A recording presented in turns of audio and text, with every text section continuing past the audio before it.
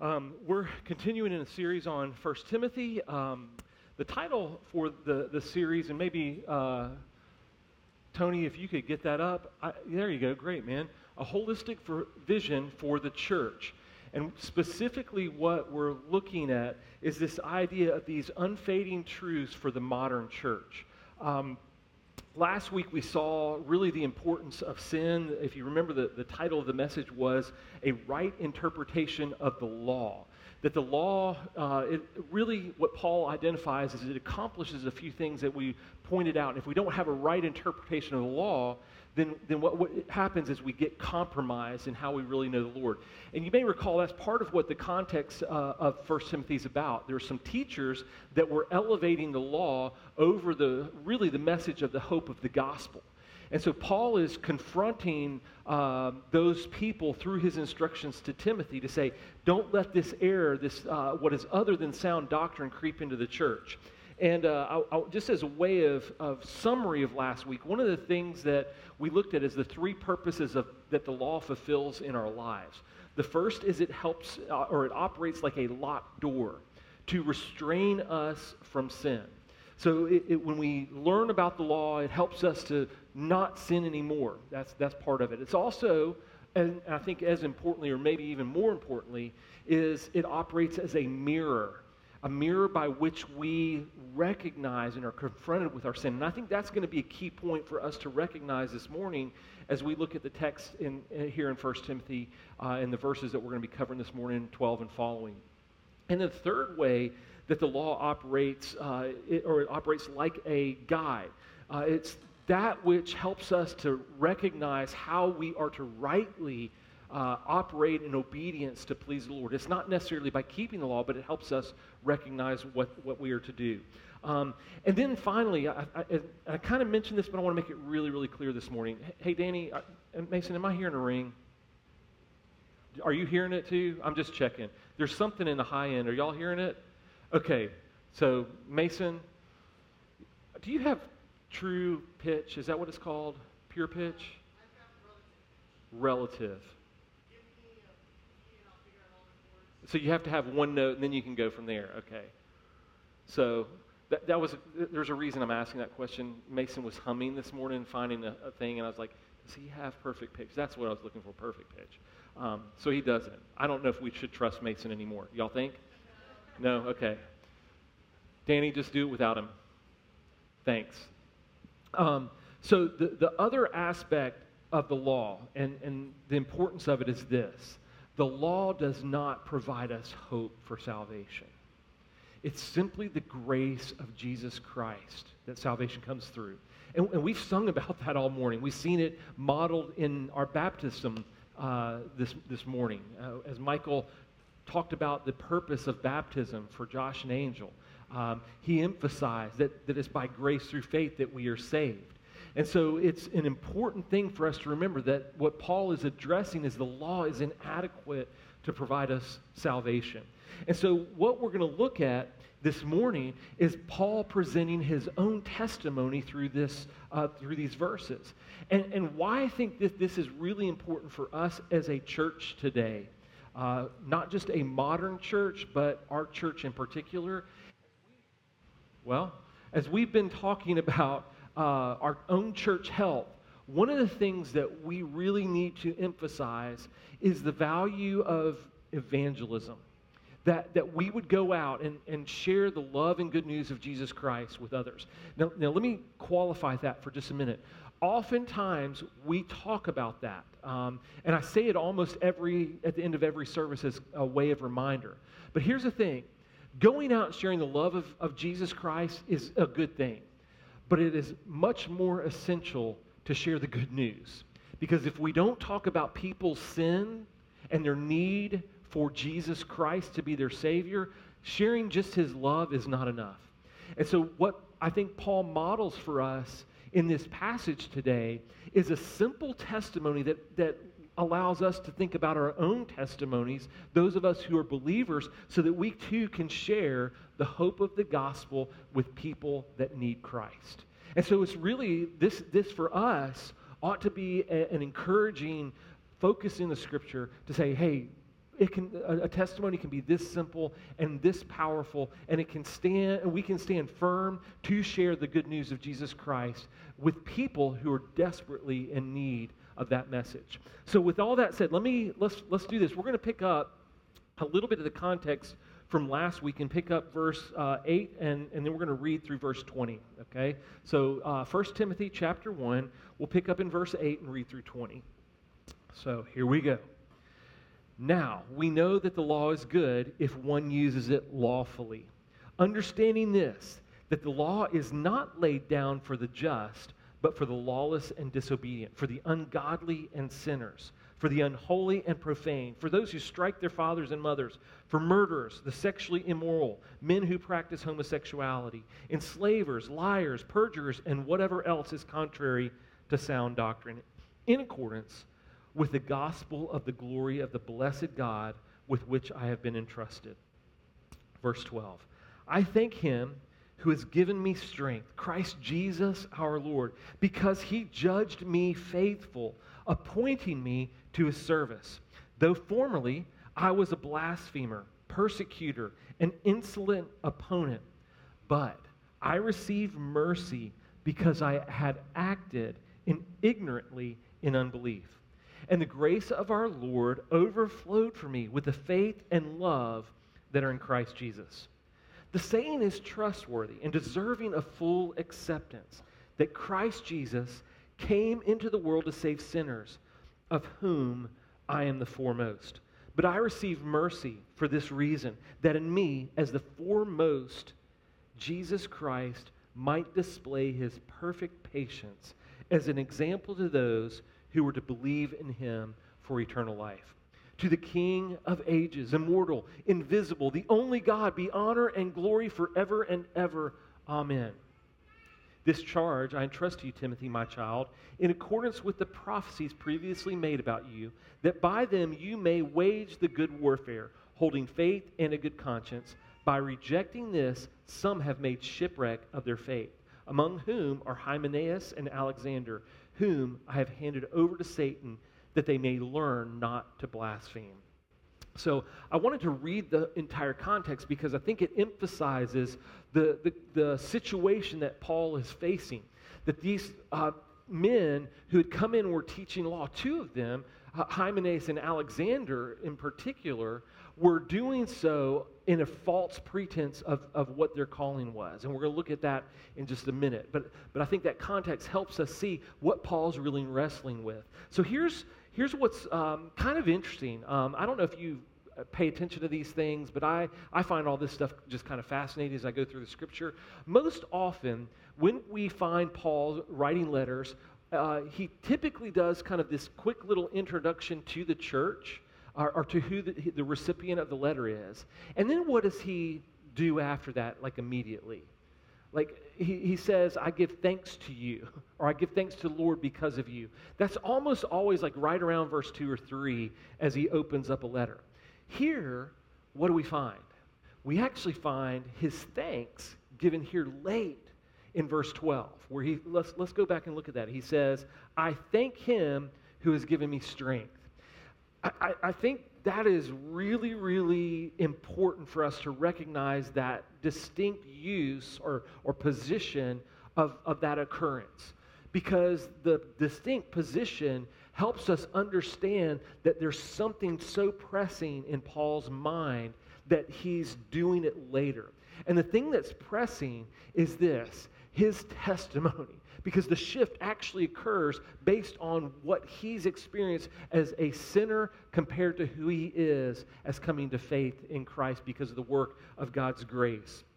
So what he's emphasizing especially is how he was, like the law bore fruit in his own life, the fruit that led him to the gospel. And so that's what's framing his testimony. So what's interesting, we'll see this in how it's laid out. Look at verse 13.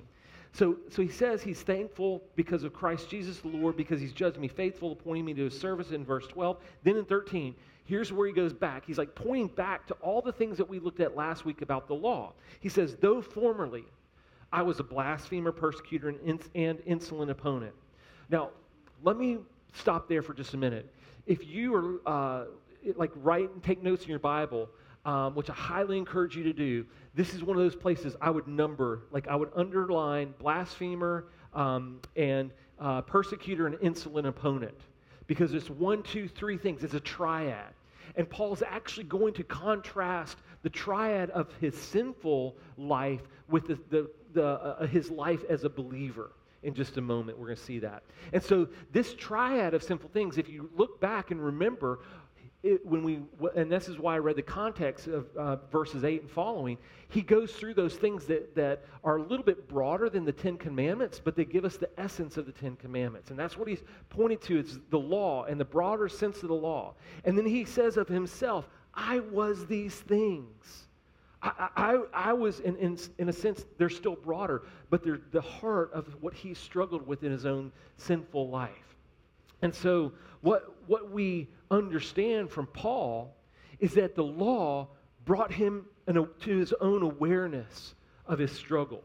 And I want us to, and I'm going to pull something a little bit out of context, and don't let that flagging say, Matt's doing something wrong. Okay, go to Philippians chapter 3 real quick, and just a couple passages over, books back to the left. Philippians chapter 3, and when I say I'm pulling this out of context, why I'm saying that is, if you read the entire context, Paul's actually pointing to a negative about this. He's actually elevating the work of Christ in his life.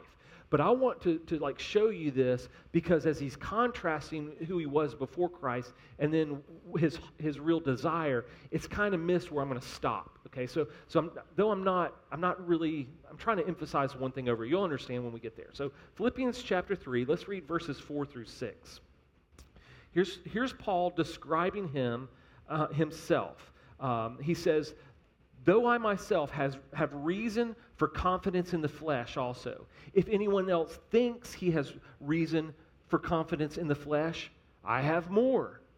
Circumcised on the 8th day, of the people of Israel, of the tribe of Benjamin, a Hebrew of Hebrews, as to the law, a Pharisee, as to zeal, a persecutor of the church, as to righteousness under the law, blameless. Now he goes on and says, but whatever gain I had, I committed as loss for the sake of Christ. He's not elevating those things to say, I got it all right. He's elevating those things to say, if I was to be compared to the law, I was fulfilling it.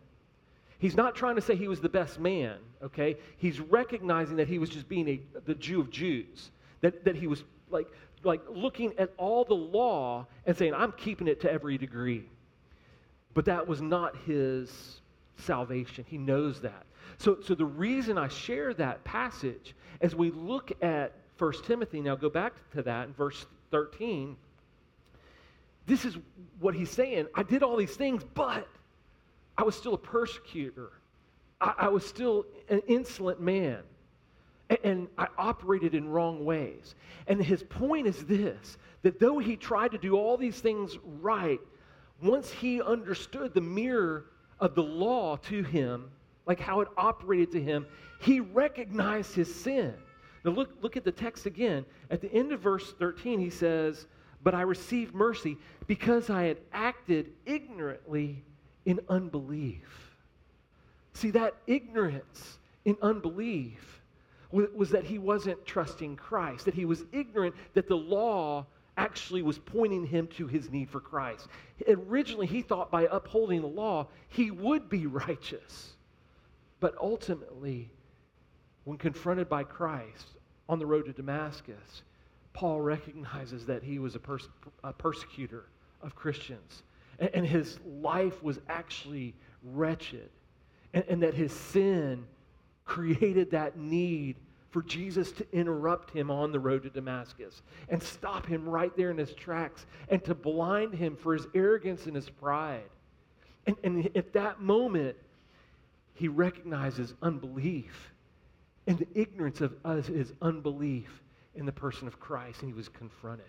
Isn't that amazing? So we see Paul taking what we looked at last week about the significance of the law, how it is good, and he's recognizing the application of that in his own testimony to share with people how he came to know his need for salvation. let me pause there just for a quick moment. Can you reflect back in your own life? And even as Christians, we still struggle with sin because we're not perfect. But do you remember what life was like for you before you understood your need for Christ? If that's so far gone, like in your memory, I want to warn you. Refresh it. Because if it's far gone, your testimony gets inhibited. Because we need to reflect on the grace and the mercy of Christ in our life. That needs to be something like that drives us consistently to awaken in us our love and appreciation for the grace of God on a daily basis in our lives.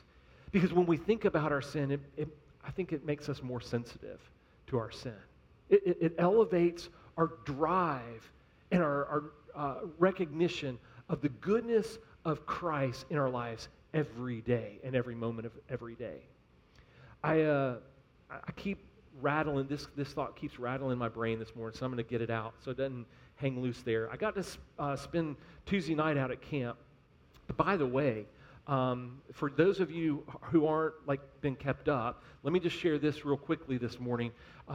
Thank you for all of your prayers. I know Shay particularly, I don't think she's in here, but she would particularly covet your prayers. Everything that happened Monday night with a staff member, Thomas Arnault, is that how, am I saying that close, Evan? Arnault, how do you? Arsenal, that's it, thank you. I'm like, it's French of some kind, I think, and Arsenal. That's what I was like, the A-U-L-T is capturing my brain. But Thomas is 23. He was actually discharged from the hospital this morning. So that's really good news. So he'll be figuring out a recovery strategy for him. There's still a lot of complications. But those events with that 23-year-old young man having a heart attack Monday night were just traumatic. Shay was the one who primarily administered care to him. So she's also just working through some of those things. So pray for Shay's recovery in that, as well as Thomas and all of the Browns. I would add Evan and your family to that, because Evan's just older sister. Is Claire like 2 years older than you? Yeah. So she's engaged to Thomas. So this is like really near to us as a church family. And so Tuesday night at camp, I was sharing, I had the opportunity to speak, and there's Shay right there. I was just talking about you. Were your ears burning? Maybe? Okay, good. I was just telling people about your service as a camp nurse and asking them to pray for you and as you continue to recover. So as I was speaking Tuesday night, I had the opportunity to talk about how we handle fallen leadership. And I confess this to students, I don't have all the answers. But this is one of the pieces that I as I was studying and preparing, the Lord just made me really aware of. I think part of the struggle that leaders have who do fall is they grow insensitive to sin. And I read this quote to the students that I've read 25, 30 years ago in my own life by John Owen. And it essentially says this: if you do not kill sin, sin will kill you. And now that's for believers, okay? Because as a lost person, we do not have the power to mortify, as the doctrine that the idea he's talking about, putting to death sin. When I say he, Owen, we don't have that ability apart from the Holy Spirit inside of us. But as believers, if we become sensitive and more sensitive about our sin, and we continue to hold the law up before us and look at it as a mirror and help it to guide us and help it to be that locked door that prevents us, we will be consistently tuned in to the importance of killing sin so that it does not kill us. So I think that's part of why Paul is so intentional here about emphasizing the importance of the law and the mercy and grace of God, because his own life reflected that. We can become so self-righteous in trying to uphold the law that we do really grow insensitive of our own sin. And we want to pat ourselves on the back and think, oh, we got it all right. Folks, apart from the grace and the mercy of Jesus Christ, we cannot have life, spiritual life. We are still dead in our sins and trespasses. And we've got the responsibility to not continue in sin so that grace may increase according to Romans 6. We need to be sensitive to sin and putting it to death so that we honor Christ. And then as we do that, the power of our testimony increases. So here's what I think, what we see, and this is, I think, important as well. Look at verse 14. So the grace of our Lord overflowed with me with faith and love that are in Christ Jesus. So this is the opposite triad, or the contrasting triad to the earlier things that Paul listed. So let's look at these. It says, first of all, the grace of our Lord overflowed. Then there's faith and love. Let me talk about this sentence structure for just a minute, because I think it's really interesting. The word overflowed is actually the first word in the Greek sentence. Now, you don't have to know Greek to hear the importance of that, but Greek does this interesting thing. The important things, or the things that the writer wants to emphasize, come first. And so that overflowing grace, it helps us capture a little bit more of the essence of what Paul's trying to emphasize, that grace overflows. Now, here's a cool thing about the word. It doesn't just mean, like, I think we think, oh, it overflows a little bit. Like if the baptistry were to spill, it overflowed this morning. Like if Josh or Angel had been moved too fast in there, it would have created a wave and it would have overflowed and spilled out, okay? That's not the idea of this word. The idea of this word is that it completely overflows, or this more than abundant.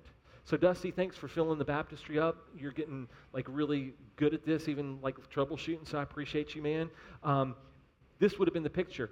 If Dusty left the hose in there while all morning long, and it's still running right now. Like we'd see the water doing what? Spreading across the concrete floor, right? It would be abundantly overflowing. That's the picture of God's grace. Our sins cannot be minimized in the sense that they're always overcome because of His grace. They'll never win if we're in Christ. That is a reason for us to celebrate His goodness to us, because His grace is abundant. Let me add this idea that I wrote down here. We find freedom from any condemnation and guilt that sin produces. Now, hang on that thought for a moment. We find freedom from any condemnation and guilt that sin produces. People in the world don't have that. They might find it for a moment in earthly relationships. They may go to church and even kind of benefit from it as we as church attenders and faithful to the Lord relate to one another and relate to the Lord with that. But apart from Christ, there's absolutely no freedom. They're still bound, and they're bound to guilt and shame. But in Christ, because of His abundant, overflowing, completely immersive grace, we find freedom. That's why we share the gospel, folks, because of the hope that we have. And so that's the first thing that Paul identifies in this triad. The second and the third ideas relate to that grace, and they're the ideas of love and faith. As I was studying this, I'll just confess that I was reading various commentators because I was like, how do these things relate? And there were a lot of views on it, and I was like, I'm kind of lost here. And so I said, I'm going to go back even like in. Typically, I'll read kind of modern commentators first if I get stuck someplace. And I decided to go back. And so I read Calvin's commentary on this, because Calvin's got some great commentaries here on.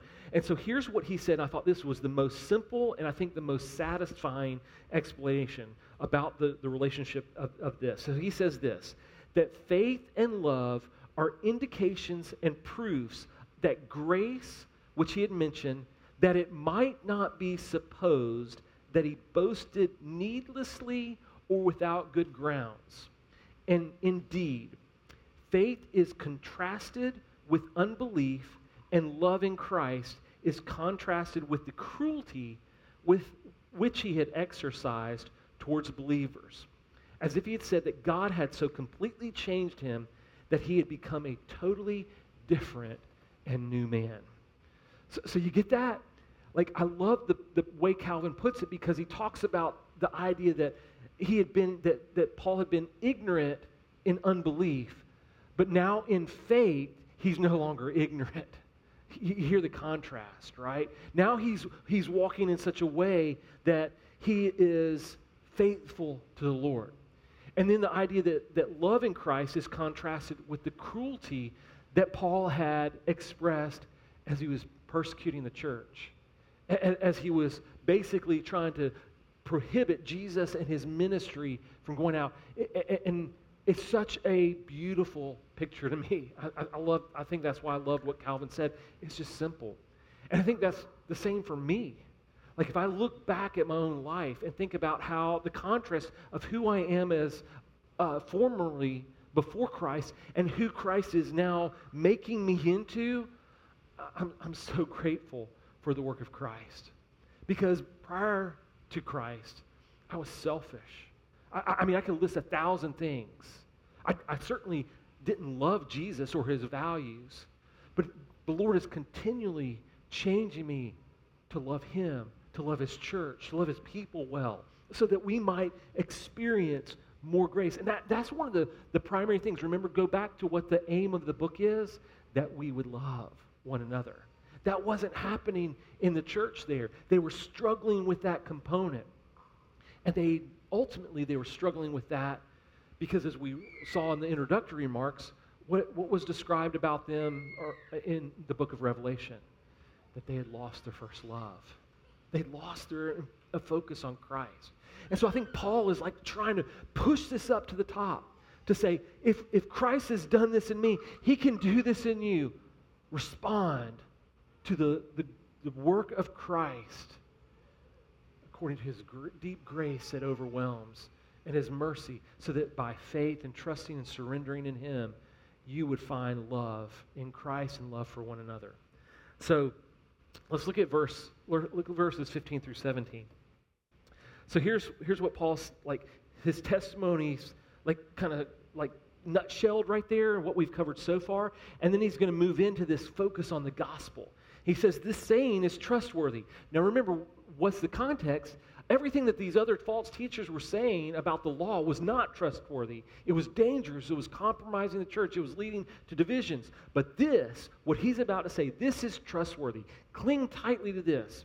This saying is trustworthy and deserving of full acceptance, that Christ Jesus came into the world to save sinners, of whom I was foremost.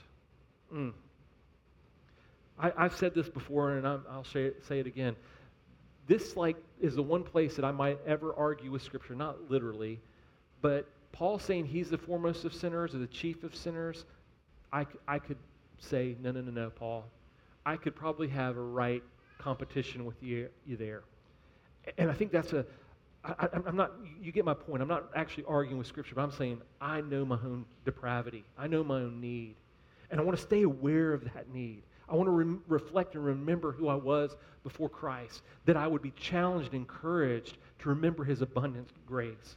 Verse 16, he says, but I received mercy for this reason, that in me, as the foremost, he goes back and says it again, I'm the chief or the foremost of sinners, Jesus Christ might display his perfect patience as an example to those who were to believe in him for eternal life. See what he's getting at is this picture of Christ being the one who is perfect, who is the one who has provided the way of salvation for us, is to be made most of. I'm going to quote Calvin again here because I love this. He says, and this is a preface to the doxology that Paul's going to give us in just a minute. He says, this preface ought to be to our ears like the sound of a trumpet to proclaim the praises of the grace of Christ, in order that we may believe it with a stronger faith. I love that. See, when we think about what Christ has done on our behalf, The point is that we tune in such a way that our faith is strengthened. Now, I've shared this before, and I had some people push back, but this is probably, 7 years ago. I'm going to share this again, and you can push back, it's fine. I still think I'm right in this.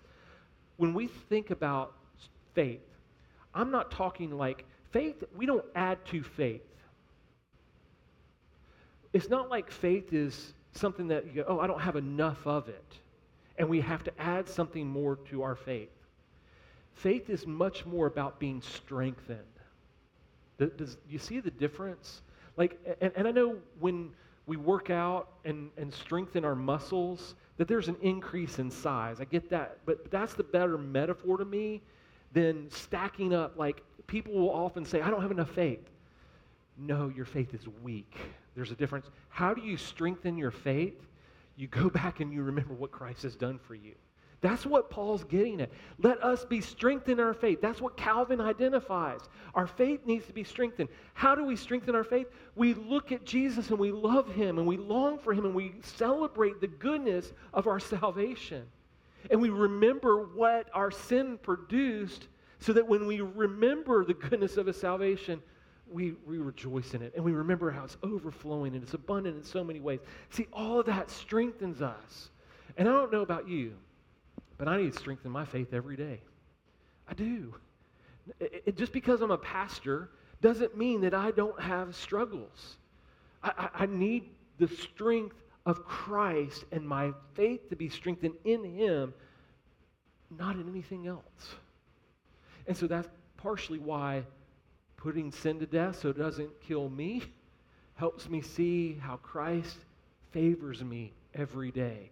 And I grow in grace and mercy and love because that faith is strengthened. So let me keep going with Calvin's statement. He says, in order that we may believe it with a stronger faith. Okay, that's that context. He says, let it be to us as a seal to impress on our hearts a firm belief of the forgiveness of sins. In other words, Paul proclaims this, the hope of Christ forgiving us of sins, to be that clarion call for us to respond to the only message that brings true transformation. Hang on that for a second. The hope of Christ, that he died, was buried, and rose again, is the only message that brings true transformation.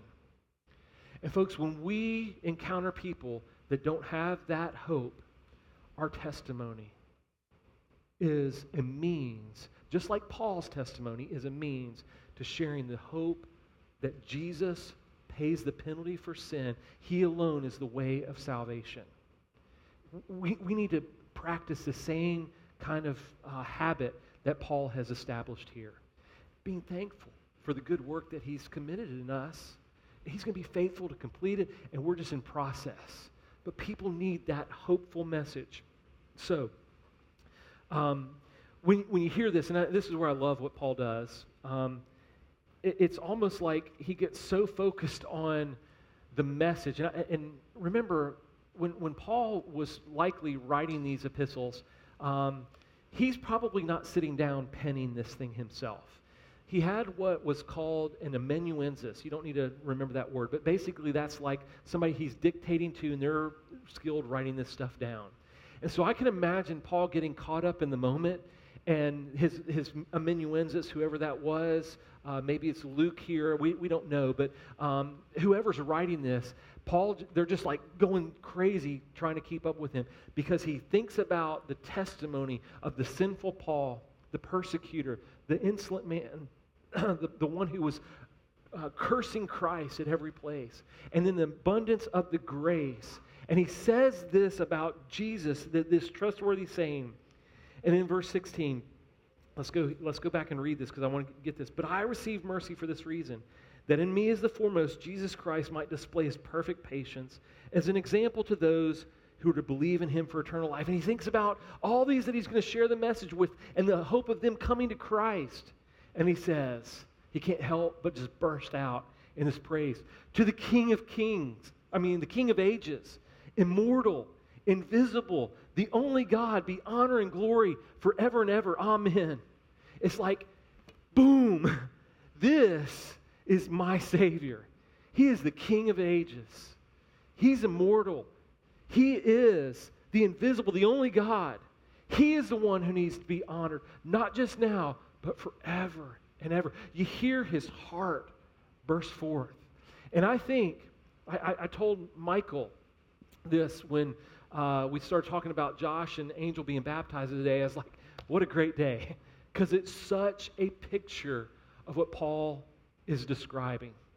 Because it's like their baptism, them like being buried in Christ is just a symbol, but then rising in newness with him is like that doxology. It's like to him, to Jesus, the one who raised them from the old Josh, the old Angel, the old Matt, the old you, if you're a believer, you celebrate him, worship him, because there is no one like him. He is the true and living God.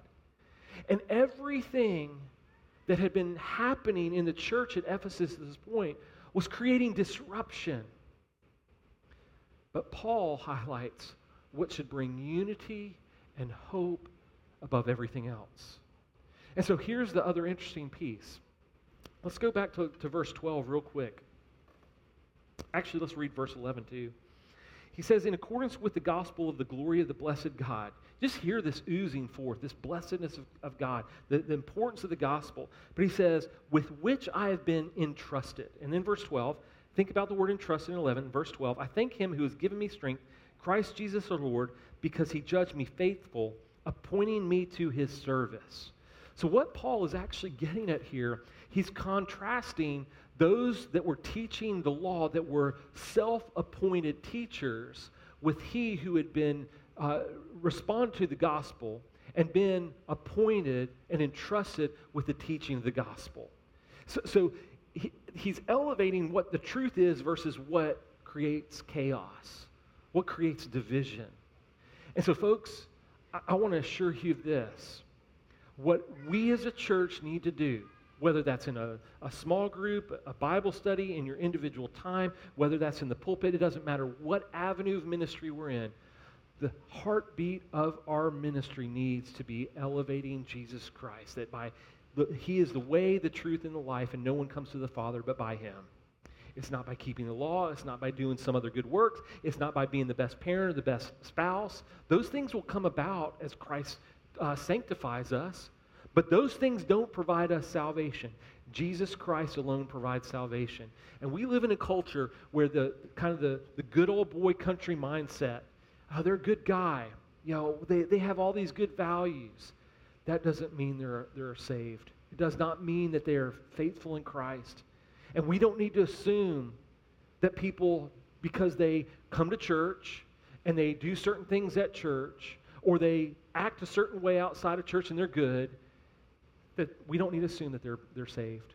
We need to have deep enough conversations with family and friends and folks in our lives that we understand that they possess the hope that is found in Jesus Christ and through him alone, because they've been saved by grace through faith. Michael, I love the fact that you kind of went back through those things about baptism, that it's his atoning work that accomplishes our salvation. It's nothing of ourselves. So where does all this leave us for today? Well, I think there's a couple things. First, I want to ask you this, and this needs to be every one of us. I know most of you, but I don't want to assume this, okay? You may be here today and you've heard the good news of Jesus Christ, but you've never truly surrendered your life to him. You've never confessed him as Lord and Savior and said, Lord, I know that I need Jesus Christ to be the one who paid the penalty for my sins. I'm surrendering my life to his lordship. I think that's a huge piece. It's like what Paul did on that road to Damascus. It was that confrontation and surrender. So don't rely on your own work. So maybe you're here today and you've had some kind of false notion about what salvation really consists of. Can I encourage you? We here at this church, we don't invite you down front to make a decision here. What we want to do is we want to take some good time to counsel you, to make sure that you really understand these things. So if that's you, would you just maybe touch base with me? And you may go, well, Matt, I don't want you to counsel me. I get it. Sometimes pastors can be intimidating. You may want somebody else. Maybe you're a female and you want a female to counsel you. I get it. We'll find and connect you to someone that can help you make sure that your salvation is certain with Christ. So that's the first group that I want to address. If you're in that place and you have that, you know that you have that need, and you may say, well, how do I really know? I can tell you what happened in my own experience. I wrestled with the Lord on that for a while because I had this mental assent. I like knew all these facts, but the heart transformation had never occurred. I'd never really surrendered to Christ. And so I specifically spent about 6 months wrestling with that very thing. The difference between knowing and surrendering. Here's the best illustration I can give of that. Jesus says that even the demons believe in him, but they are not going to be redeemed. They're not going to be saved or born again. It's not enough just to know the facts. It has to be this surrender to the Lordship of Christ. So I would ask this second, for those of you that you go, yeah, Matt, I know that. I remember being saved. I know I've surrendered my life to Christ. I may not know the exact moment, but I know that at some point I've really confessed him as my Lord and Savior. Here's the follow-up question. Because I think we're desperate for this in our era as a church especially. How are you doing sharing your testimony? I know none of us are Paul. But here's to me what I see in Paul's accounting right here in 1 Timothy, I'm thinking Ephesians, for the Ephesian church, is he simply models how simple it is to talk about our own sin, to talk about our own need, to have Jesus save us from our sin, and to trust in his grace through faith, and to experience a new living relationship with Christ. It's simple. How are we doing sharing our testimonies? That's an important question. Because if we're not being bold about those things, or not at least trying to look for opportunities to intentionally share that, we're missing out what God has called us to do.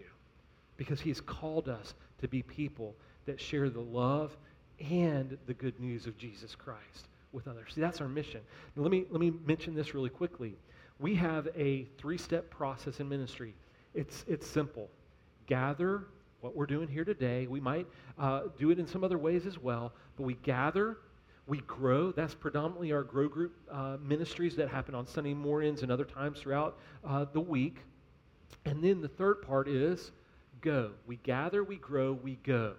If you think about the marks of our discipleship, you can see it. Hey, Tony, could you put up the other logo? It's kind of hard to see up there. There you go. On our little logo guy, he's that worshiper. But in that, there's these 6 marks. And I'll run through them real quick. That we be people of prayer. I'm sorry, actually, let me back up. We be worshipers of God.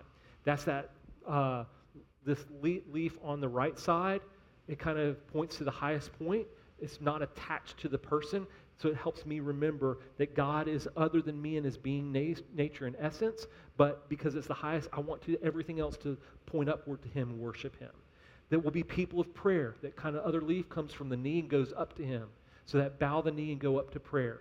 The head, that we'd have minds for the truth. That we be people that study the word. That we would have hands or hearts to steward his resources. That would be the center where everything kind of connects on the person. That we'd have hands to serve one another and other people. And then ultimately, we'd have feet to go.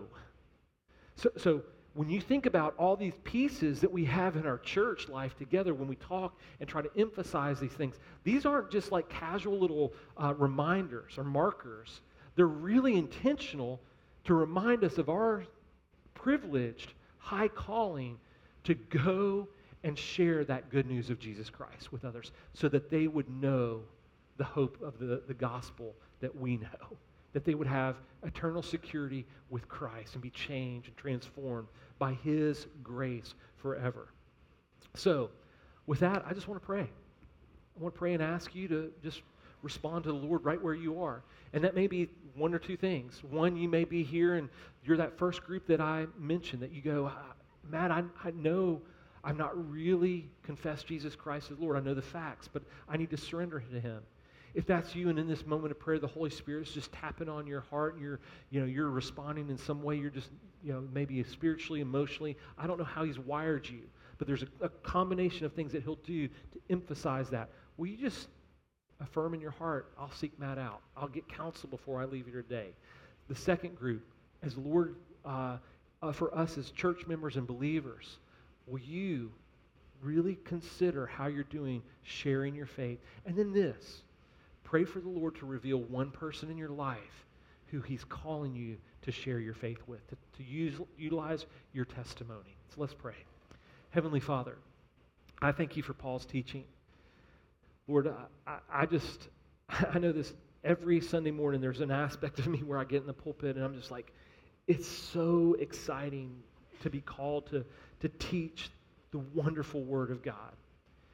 And Lord, it's so rich. And it's piercing to my heart. And it's piercing to others' hearts. And we need to surrender to it, to submit to it. Because it is the authority by which we understand spiritual matters. And Lord, today I pray that your Spirit would just over the next few seconds speak to each one of us.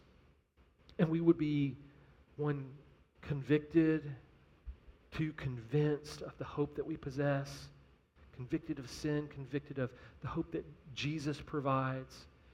And then also, Lord, you would speak to us about how we need to respond today to this message of the glory of the gospel. And Lord, like Paul, let it be that which creates worship for Jesus in all things.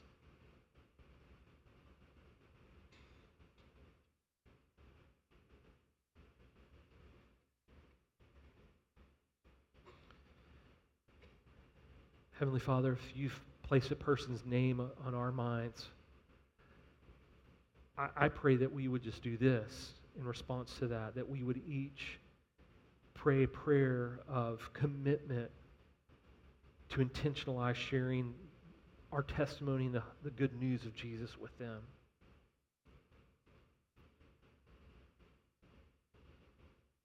And Lord, if we haven't had a name, maybe we're searching, going, who is it? Who is it? Lord, maybe we need to be praying that you would reveal some folks to us, building some relationships with lost folks that we need to just build that bridge of friendship with so that we can build the bridge of sharing the good news with. Let us pray towards that commitment to be available and intentional.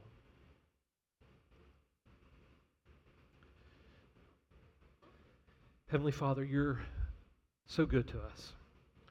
We thank you for loving us through Jesus when we were undeserving, when sin is so distasteful to you, that you still, by your grace, loved us with an everlasting love.